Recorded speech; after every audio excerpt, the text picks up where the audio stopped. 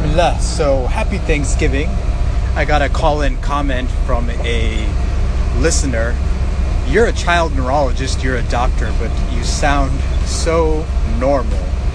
And I was a little bit taken aback. I mean, of course I'm normal, but then the more I thought about the comment, the more I realized the reality of many doctors and physicians is that they get perceived as not being normal. That could be for a number of different reasons.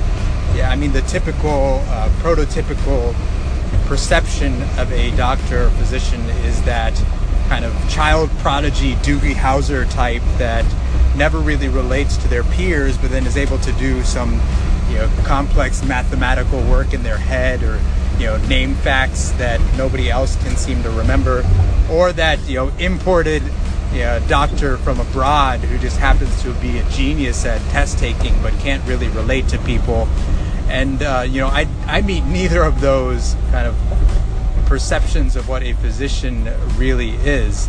And then the other aspect of going into the field of medicine is that it really consumes you. I mean, just imagine spending 80 to 100 hours a week for 10 years straight doing your career, to do your training as a student, just head in the books, just nonstop studying. And anytime you pursue anything to that degree, it tends to shape and form a certain aspect of your personality, and it just kind of takes something that used to be there away and just forms you into something and molds you into something new. And many times physicians become a little bit jaded. There's a real big epidemic in the physician community where we're discussing the idea of burning out, where people are just kind of depersonalizing their profession, where they're not even just kind of treating their patients as human beings anymore. And one of the things that I've really appreciated over time is the idea of anchoring myself and grounding myself in reality, because I think that's so important. Approaching being a physician, because I think it's more than just an occupation. It's more than just something that takes up my time, that took up a lot of time to get to. It's a profession. It's something that I love. It's something that just it runs through my veins and my blood. It's something that just my whole aspect of my personality just professes, and that's why I call it a profession. I've learned to, throughout those years and years of intense studying and head in the books, listening to lectures, attending conferences, and even now, when it gets really tough, managing different situations, different difficult patients and medical issues, I find ways to keep myself anchored, and that's so important.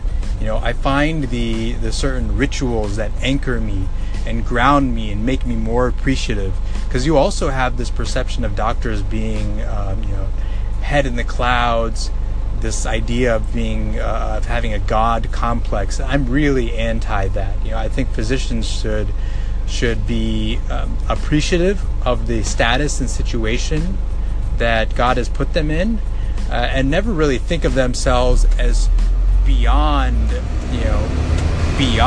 people that they're treating. I think it's an honor and a privilege to be able to help take care of people through their suffering.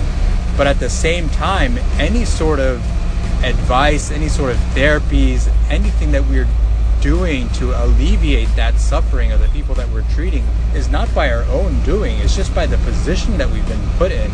And it's just, through the miracle of our Creator, really.